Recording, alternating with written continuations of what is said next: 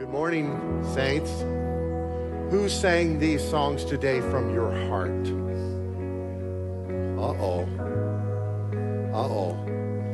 We sang prayers that are dangerous.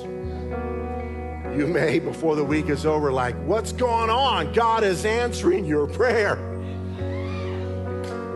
Amen. His prayer is that we become one. You can read it in John 17. And his plan is that we become like him. That is plan A. There is no plan B. All things work together for good, and that good is that we be conformed to his image. So you may someday feel like singing, oh. And remember, I prayed the prayer. Men, you are called to be men of God. God sees you as men of God. Say it after me. I am a man of God. I am a man of God. Then that's a call to a higher walk. Women, you are called to be women of God. Say with me, I am a woman of God. I am.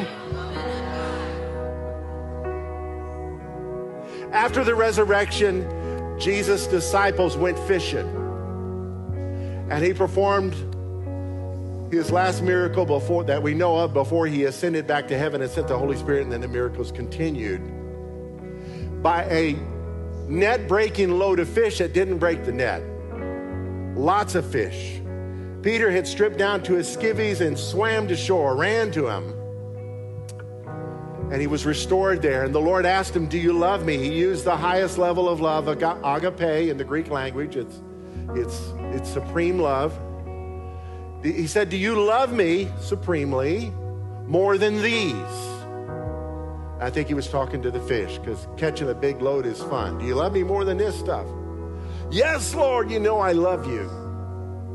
And he said, feed my lambs. And then he asked him again, do you love me supremely is implied? Yes, Lord, I love you. Tend my sheep. Then he dropped it down a level using the word phileo, which is brotherly love. Peter, do you have affection for me?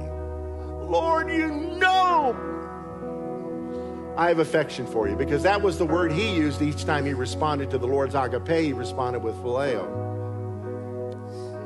The Lord then gave him some bad news. He said, you know, when you were younger, you used to do what you wanted, go where you went. But the day is coming when another will gird you and take you where you don't want to go. This he spoke, John said, signifying the death he would die. Tradition says he later was crucified, years later, and asked to be crucified upside down. But when he got this bad news, you know what he did? He did what we always do. We look around, well, what about that guy? What about him? We hide behind others. And Jesus said, if it's my will that he never dies, what is that to you? You follow me. So when you find God calling you to a higher level of commitment, a higher walk, do not use the hypocrisy of others to not grow. He's calling you and I to change, to be more like him. If it's his will, they live as hypocrites for the rest of their life and go to hell, or heaven in his mercy. What is that to us? We're called to follow him. And if that journey is crucifixion, so be it. To live is Christ, to die is gain. Hallelujah.